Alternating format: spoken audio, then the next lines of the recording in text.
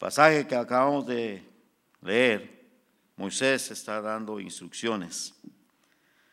Ya están para cruzar a la tierra prometida. Y Deuteronomio, podríamos decir que el tema es obediencia trae bendición, desobediencia trae maldición. Entonces, en otras palabras, yo puse evitando una tragedia.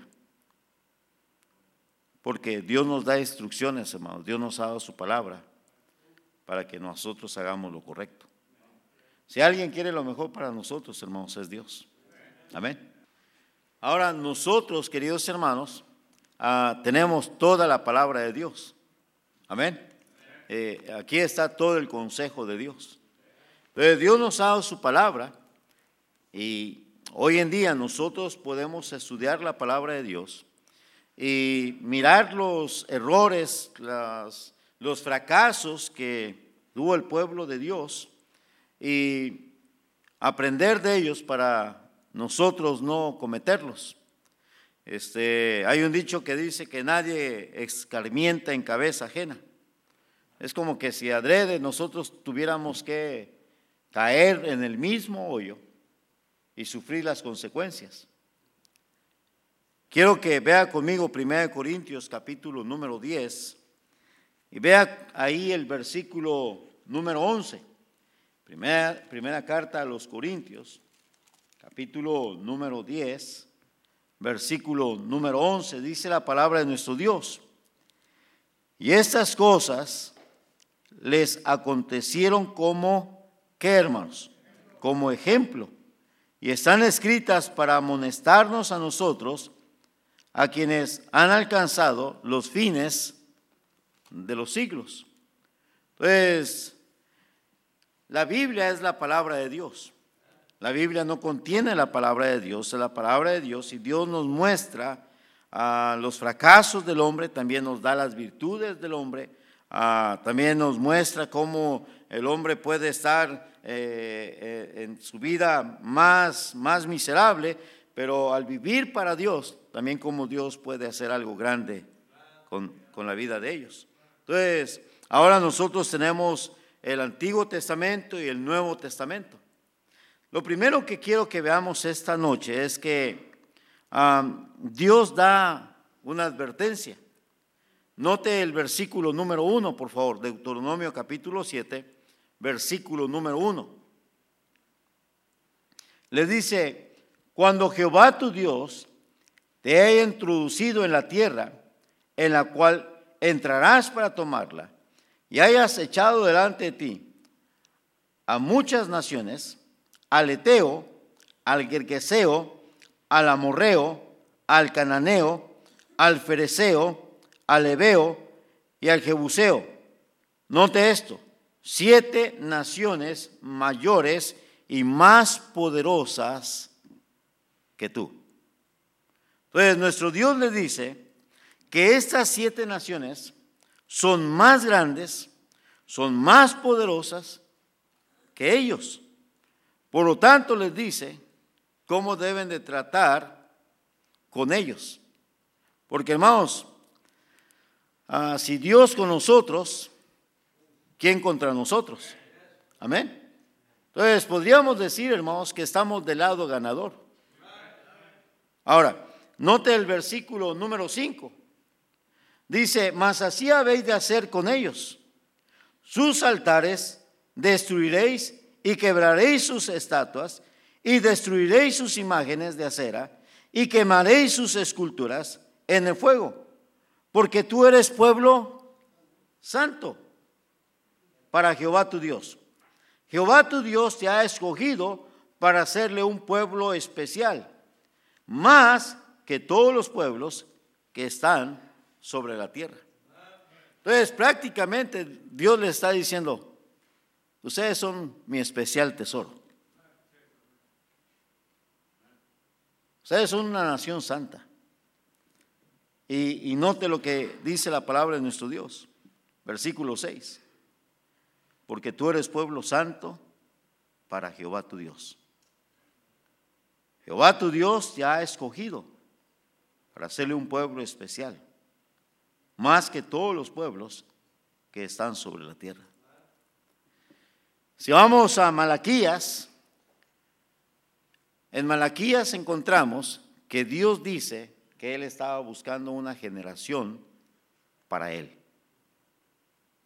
En otras palabras, Dios quiere que nosotros podamos ser una influencia, no nada más a nuestros hijos, sino a nuestros nietos y a nuestros bisnietos. Amén. Entonces, para eso, pues nosotros como padres, hermanos, necesitamos obedecer la palabra de Dios. ¿Ok? Note el versículo 7. Dios le dice: no por ser vosotros más que todos los pueblos, os ha querido Jehová y os ha escogido, pues vosotros erais el más significante de todos los pueblos, sino por cuanto Jehová, ¿qué dice? Os amó y quiso guardar el juramento que juró a vuestros padres, y os ha sacado Jehová con mano poderosa y os ha rescatado de servidumbre de la mano de Faraón, rey de Egipto. Entonces Dios le está diciendo: miren, yo los amo. No nada más les digo que los amo, yo les he mostrado que los amo. Los he sacado con mano poderosa. Ataqué y destruí a los dioses de los egipcios. Y le está diciendo que Él los sacó con mano poderosa. Llegaron al mar y atrás estaba el ejército egipcio, el mar enfrente, rocas y montaña alrededor. Y ahora ellos tienen que ver un milagro. Dios le dice a Moisés: Moisés, ¿qué tienes en la mano? Una vara, levántala. Y cuando él la levanta, el mar se abre. Ellos pasan en seco y todo el pueblo de Israel sale del otro lado,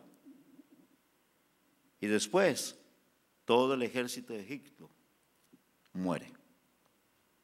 Ellos están viendo todo ese milagro.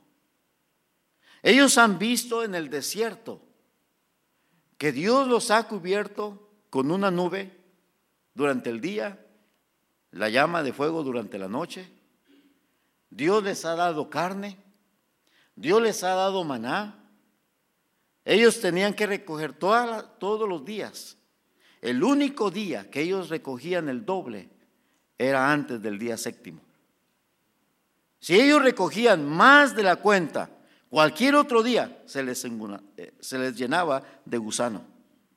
Su calzado nunca se envejeció, su ropa nunca se envejeció. Entonces, ellos han visto la mano de Dios. Lo único que ellos tienen que hacer ahora es, cuando entren a la tierra prometida, tener cuidado de no relacionarse con esas naciones paganas. Y les dice que los ama. Note el versículo 8. Sino por cuanto Jehová os amó y quiso guardar el juramento que juró a vuestros padres, os ha sacado Jehová con mano poderosa y os ha rescatado de servidumbre de la mano de Faraón, rey de Egipto. Y les dice: les he dado libertad. Ahora síganme, por favor. Hermanos, vea conmigo 1 de Pedro 2:9. 1 de Pedro 2:9. Dice la palabra de nuestro Dios aquí en 1 de Pedro, capítulo 2, versículo número 9. Mas vosotros sois linaje escogido, real sacerdocio, nación, ¿qué, hermanos? Santa, pueblo adquirido por Dios, para que anunciéis las virtudes de aquel que os llamó de las tinieblas a su luz, ¿qué? Admirable. Entonces, hermano, cuando usted y yo fuimos salvos, venimos a ser parte de la familia de Dios y del pueblo de Dios. Amén. Entonces, somos una nación santa. Cuando la Biblia dice, venimos a ser también la niña de sus ojos. Amén. Ahora, sígame. En 2 Corintios, capítulo número 6, el apóstol Pablo escribe esto y es algo para que nosotros podamos aplicarlo a nuestras vidas. ¿Por qué?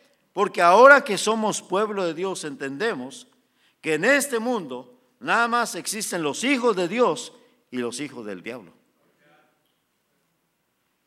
Y Dios quiere que nosotros seamos un pueblo para Él. Entonces, note lo que dice el versículo 14.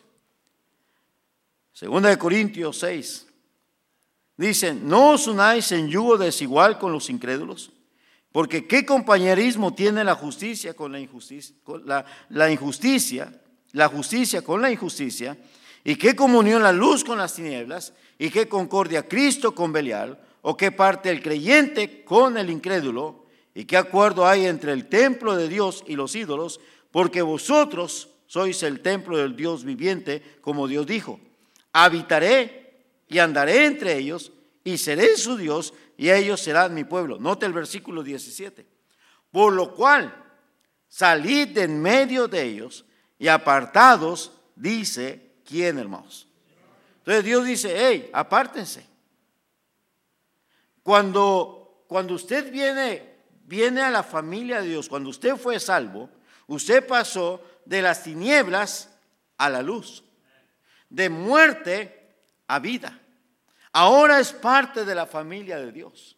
Dios le ha dado su palabra, Dios le ha dado el Espíritu Santo, Dios le ha dado una iglesia donde usted puede crecer, ser alimentado espiritualmente, vivir para Dios y servirle a Dios. Amén. En otras palabras, Dios le da un lugar a usted para que usted pueda honrarle a Él. No nada más usted, sus hijos, toda la familia. Amén. Ahora,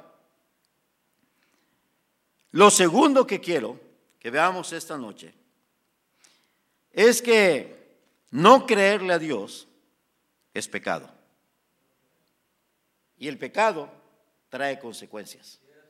A veces la gente dice, bueno, yo soy el que va a decidir. Sí, eso es cierto. Pero también vas a tener las consecuencias. Entonces, note lo que dice, regrese conmigo a Deuteronomio capítulo número 7. Note el versículo número 2. En el versículo 2 dice, y Jehová tu Dios las haya entregado delante de ti y las haya derrotado. Quiero que note que no era el pueblo de Israel el que las iba a derrotar, era Dios. Porque, hermanos, Dios pelea nuestras batallas. Dice la palabra de nuestro Dios, y Jehová tu Dios las haya entregado delante de ti y las haya derrotado, las destruiré del todo. No harás con ella, ¿qué? Alianza. No harás con ella alianza, ni tendrás de ella misericordia. Versículo número 3. Y no emparentarás con ellas, no darás tu hija a su hijo, ni tomarás a su hija para tu hijo. Entonces Dios les está diciendo qué es lo que ellos tienen que hacer. El deber de nosotros, queridos hermanos, es creerle a Dios. ¿Por qué? Porque, hermanos, a veces pensamos, bueno, pero ¿por qué Dios es así? A ver, pastor, deme otro versículo. Y hay más versículos y lo vamos a ver. Pero, hermanos, con una vez que Dios diga algo es más que suficiente. ¿Ok? Mire conmigo Salmo 62. Salmo capítulo 62. Dice la palabra de nuestro Dios aquí en el libro de los Salmos, en el capítulo número 62. Note el versículo 11. Dice, una vez habló ¿quién? Jehová. Una vez habló Dios. 2 veces he oído esto, que de Dios es ¿qué? El poder. Bueno, dice, una vez habló Dios. Hermanos, en Hebreos capítulo número 3, versículo número 7, dice la palabra de nuestro Dios: si oyereis hoy su voz. Dios establece un día y ese día es hoy. Yo no creo en casualidades. Yo creo que Dios en su gracia y misericordia permitió que usted estuviera hoy aquí. Amén. ¿Por qué? Porque, hermano, Dios le ama a usted. Dios quiere lo mejor para usted. Una de las cosas que yo le digo a los hermanos es: mire, hermano, la razón de hacer lo correcto delante de los ojos de Dios es que son sus hijos, son sus hijas, y usted va a querer disfrutar un tiempo con su familia. ¿Cómo es eso que un hijo o una hija no puede venir a la casa?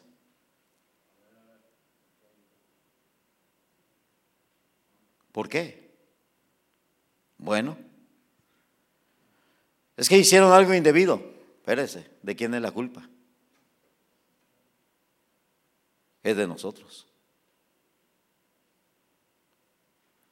Y Dios quiere evitarnos tragedias. Muchos de ustedes tienen niños pequeños. Algunos de nosotros tenemos adolescentes. Algunos de ustedes ya tienen hijos casados. Debería de orar por sus hijos que ya están casados. Debería de orar por sus nietos para que ellos puedan venir a la iglesia, para que ellos puedan aprender, para que ellos crezcan en el centro de la voluntad de Dios. Ahora, vea conmigo el libro de los Salmos. Salmo 81. Libro de los Salmos, Salmo 81. Note lo que dice la palabra de nuestro Dios aquí, querido hermano. Libro de los Salmos, capítulo número 81. Note el versículo número 8. Dios dice aquí: oye, pueblo mío, y te amonestaré. Israel, si me oyeres, no habrá en ti Dios ¿qué? Dios ajeno, ni te inclinarás a Dios extraño. Yo soy Jehová tu Dios, que te hice subir de la tierra de Egipto. Abre tu boca y yo la llenaré.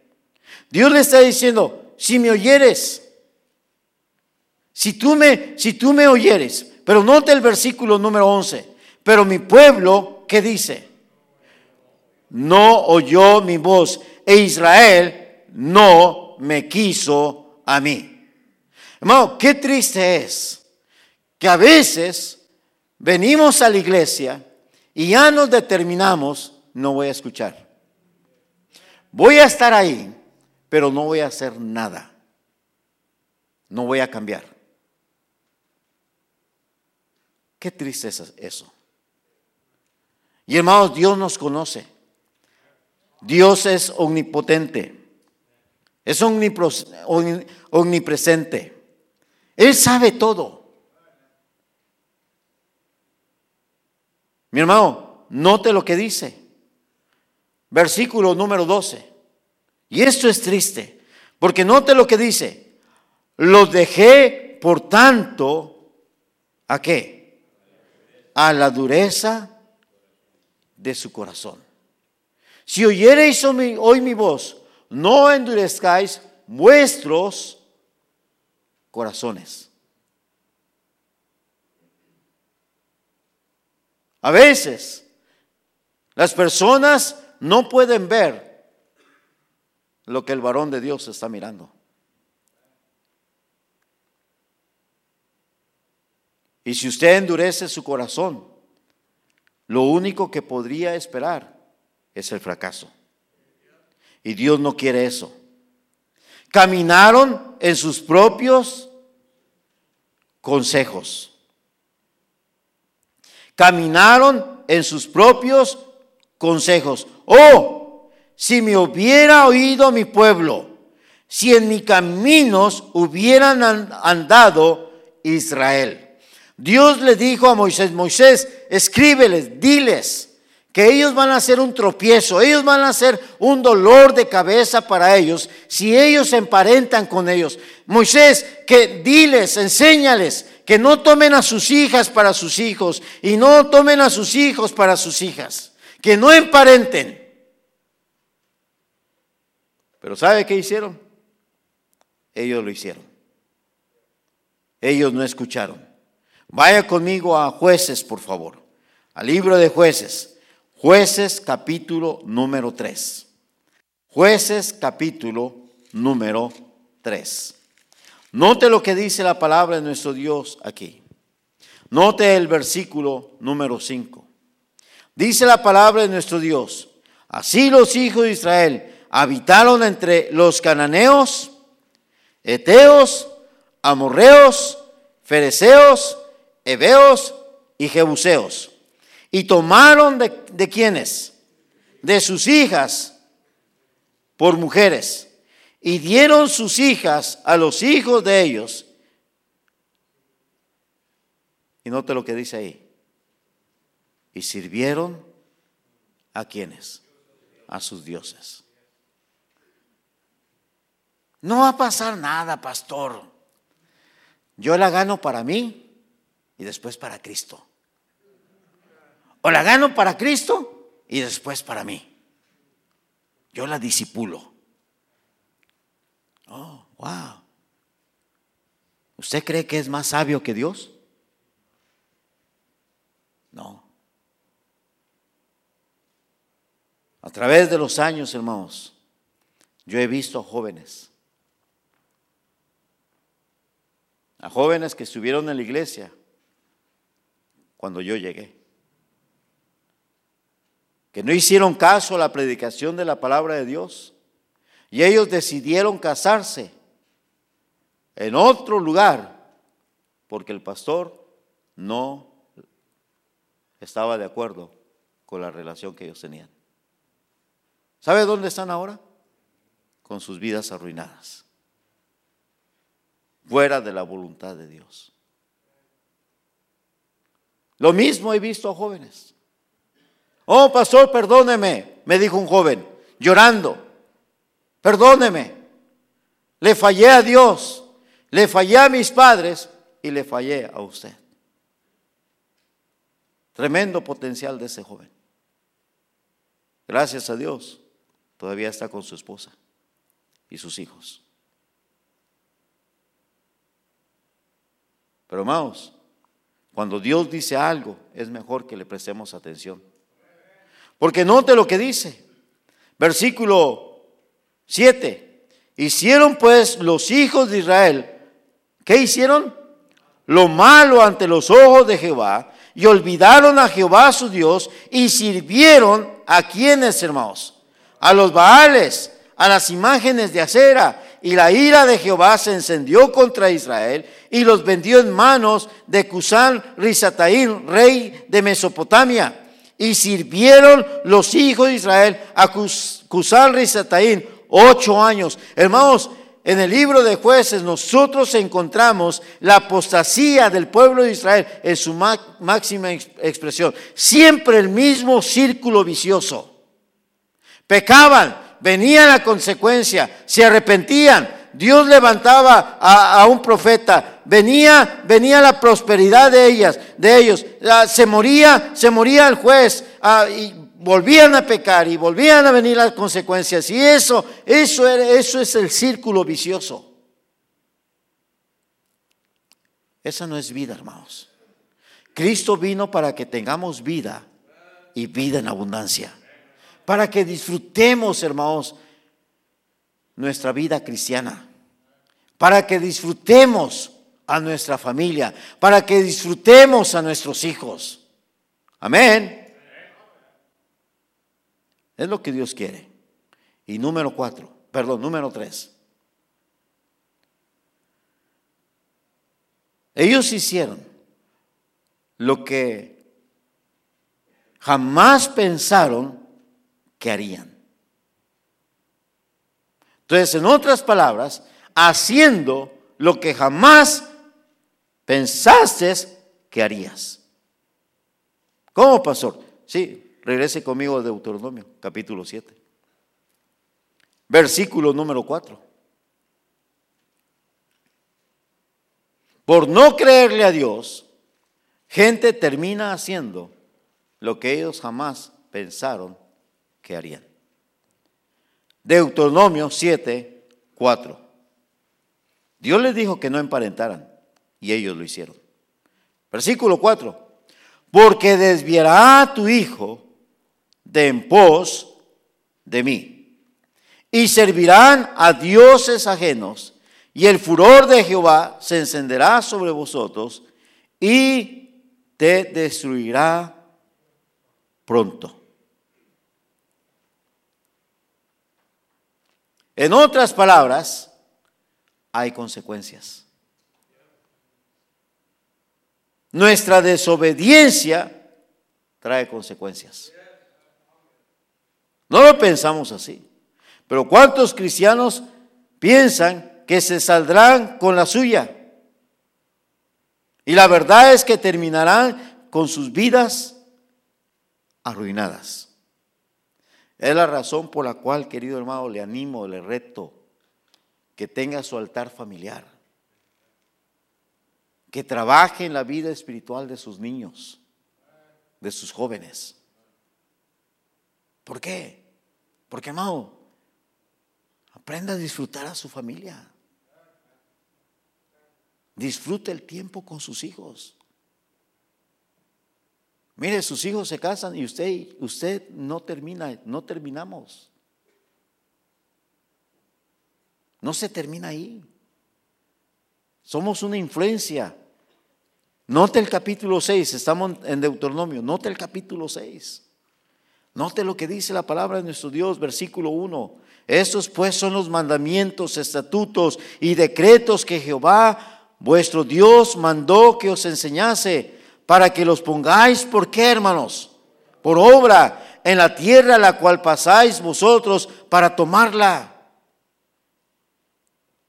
Para que temas a Jehová tu Dios, guardando todos sus estatutos y sus mandamientos que yo te mando, tú, tu hijo, el hijo de tu hijo, todos los días de tu vida, hasta que tus días, para que tus días sean ¿qué? Prolongados. El pastor me estaba contando una historia. Yo le dije hace tal vez el año pasado, le dije a los hermanos, yo no quiero terminar mi vida anciano y tirado en un cuarto porque amargué la vida de mis hijos, porque no hice lo correcto. Hace años yo terminé de predicar al mediodía, alguien me estaba esperando, me dice, pastor, ¿puede ir a ver al hermano Julano de tal? Cuando yo llegué, todos estaban, pastor Parada, todos estaban en la cocina, el comedor comiendo, y la persona que me fue a llamar ni era familiares de ellos. ¿Puedo pasar? Sí, pásele. Alguien gritó. Entramos, subimos unas escaleras, da cuenta que así como está aquella puerta, ahí entramos, un mosquero, el hombre con el estómago inflamado, muriéndose de cirrosis hepática. Nadie lo estaba cuidando. Fui, hablé con él, oré, me cercioré de su salvación, regresé, fui a comer, regresé a la iglesia, prediqué, y después de la predicación, el hermano estaba ahí, pastor, acaba de fallecer. No, qué vida más triste.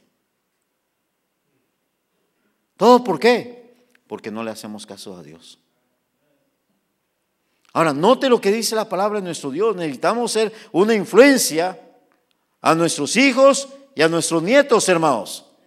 Note lo que dice el versículo número 6. Y estas palabras que yo te mando hoy estarán sobre tu corazón y las repetirás a tus hijos y hablarás de ellas estando en tu casa y andando por el camino y al acostarte y cuando ¿qué? Te levantes. En todo tiempo, hermano, cada situación, en cada momento, nuestro deber como padres es enseñar un principio a nuestros hijos. Cada momento, cada momento. ¿Por qué? Porque nuestros hijos deben de ser preparados para que cuando salgan al mundo, ellos sepan cómo deben de actuar. Le dice en el versículo 4, regrese conmigo al capítulo 7, porque desviará a tu hijo de en pos de mí. Y hermanos, es exactamente lo que sucedió. En Jueces, nosotros leímos que ellos comenzaron a servir a otros dioses. Pero vea lo que dice la palabra de nuestro Dios en Primera de Reyes, capítulo número 11. Primera de Reyes, capítulo número 11. Note lo que dice la palabra de nuestro Dios. Versículo número 1.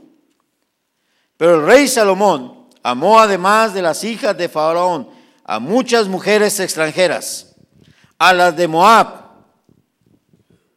a las de Amón, a las de Edom, a las de Sidón y a las Eteas, gente de las cuales Jehová había dicho a los hijos de Israel: no os llegaréis a ellas, ni ellas se llegarán a vosotros, porque ciertamente harán inclinar vuestros corazones tras sus dioses. A estas pues se juntó Salomón con amor. Dios le dice: va a suceder esto, van a apartar tu corazón de en pos de mí, ya no vas a vivir para mí, ya no vas a querer nada conmigo. Hermano, van a comenzar a no querer llegar al culto, a no llegar a la iglesia. Pero eso es lo que se mira. Pero lo que no se mira es que allá en casa no van a tener una relación personal con Dios. No van a estar leyendo la Biblia, no van a estar orando. ¿Por qué? Porque saben que están mal con Dios. Note lo que dice la palabra de nuestro Dios. Dice el versículo 3: tuvo 700 mujeres reinas y 300 concubinas, y sus mujeres, dice, desviaron su corazón. Y cuando Salomón era ya, ¿qué?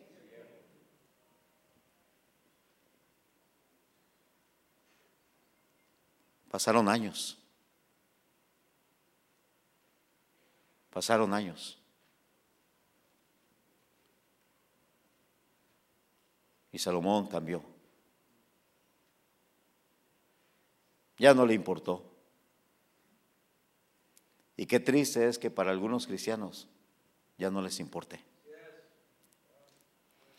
Ya no les importe que sus hijos ya no quieran nada con Dios. Ya no les importe que sus nietos no vengan a la iglesia. Hermanos, muchos cristianos están perdiendo a sus hijos y es la primera generación. No están influenciando a la segunda generación. No, todavía podemos hacer algo. Todavía podemos hacer algo. Note lo que dice la palabra de nuestro Dios. Nos dice aquí en el versículo número 5: porque Salomón siguió a Astoret, diosa de los sidonios, a Milcón, ídolo abominable de los amonitas, e hizo Salomón lo malo ante los ojos ¿de quién? De Jehová. Y no siguió cumplidamente a Jehová como David, su padre. Su padre se arrepintió. Sí, su padre cayó en adulterio, pero él se arrepintió. Salomón no lo hizo. Hermano, usted no quiere ser la ilustración en el mensaje de alguien más. Usted no quiere ser una estadística. Usted no quiera que su familia sea una estadística.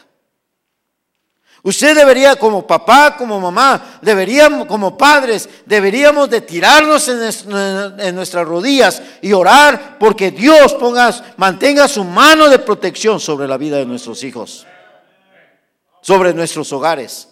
Vea conmigo Nehemías capítulo número 13. Nehemías capítulo número 13.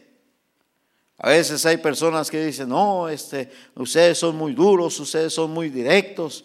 No, usted necesitaría estar en el tiempo de Nehemías para saber qué tan serio es este asunto. Qué tan importante es que usted se mantenga en los caminos rectos del Señor. Note lo que dice el versículo 23. Dice, vi asimismo en aquellos días a judíos que habían tomado mujeres de Asdod, amonitas y moabitas. Y la mitad de sus hijos hablaban la lengua de Asdod porque no sabían hablar, ¿qué, hermanos? Judaico. No hablaban el mismo idioma.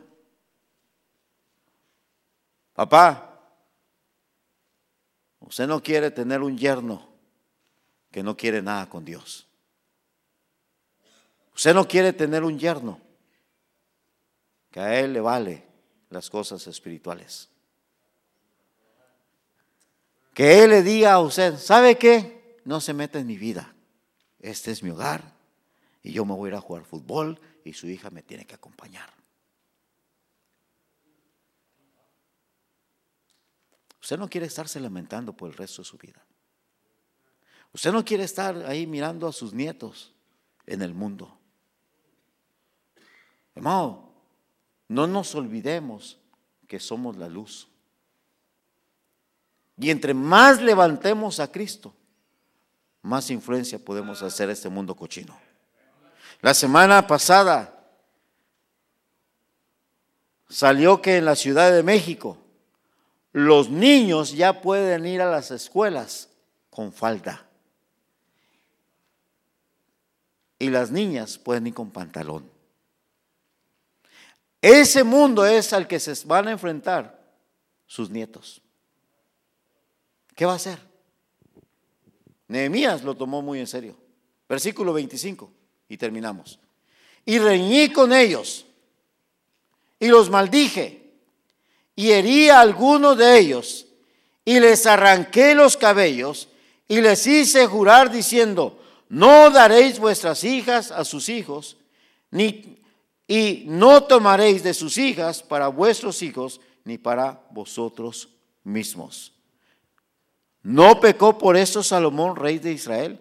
Bien que en muchas naciones no hubo rey como él, que era amado de su Dios, y Dios lo había puesto por rey sobre Israel.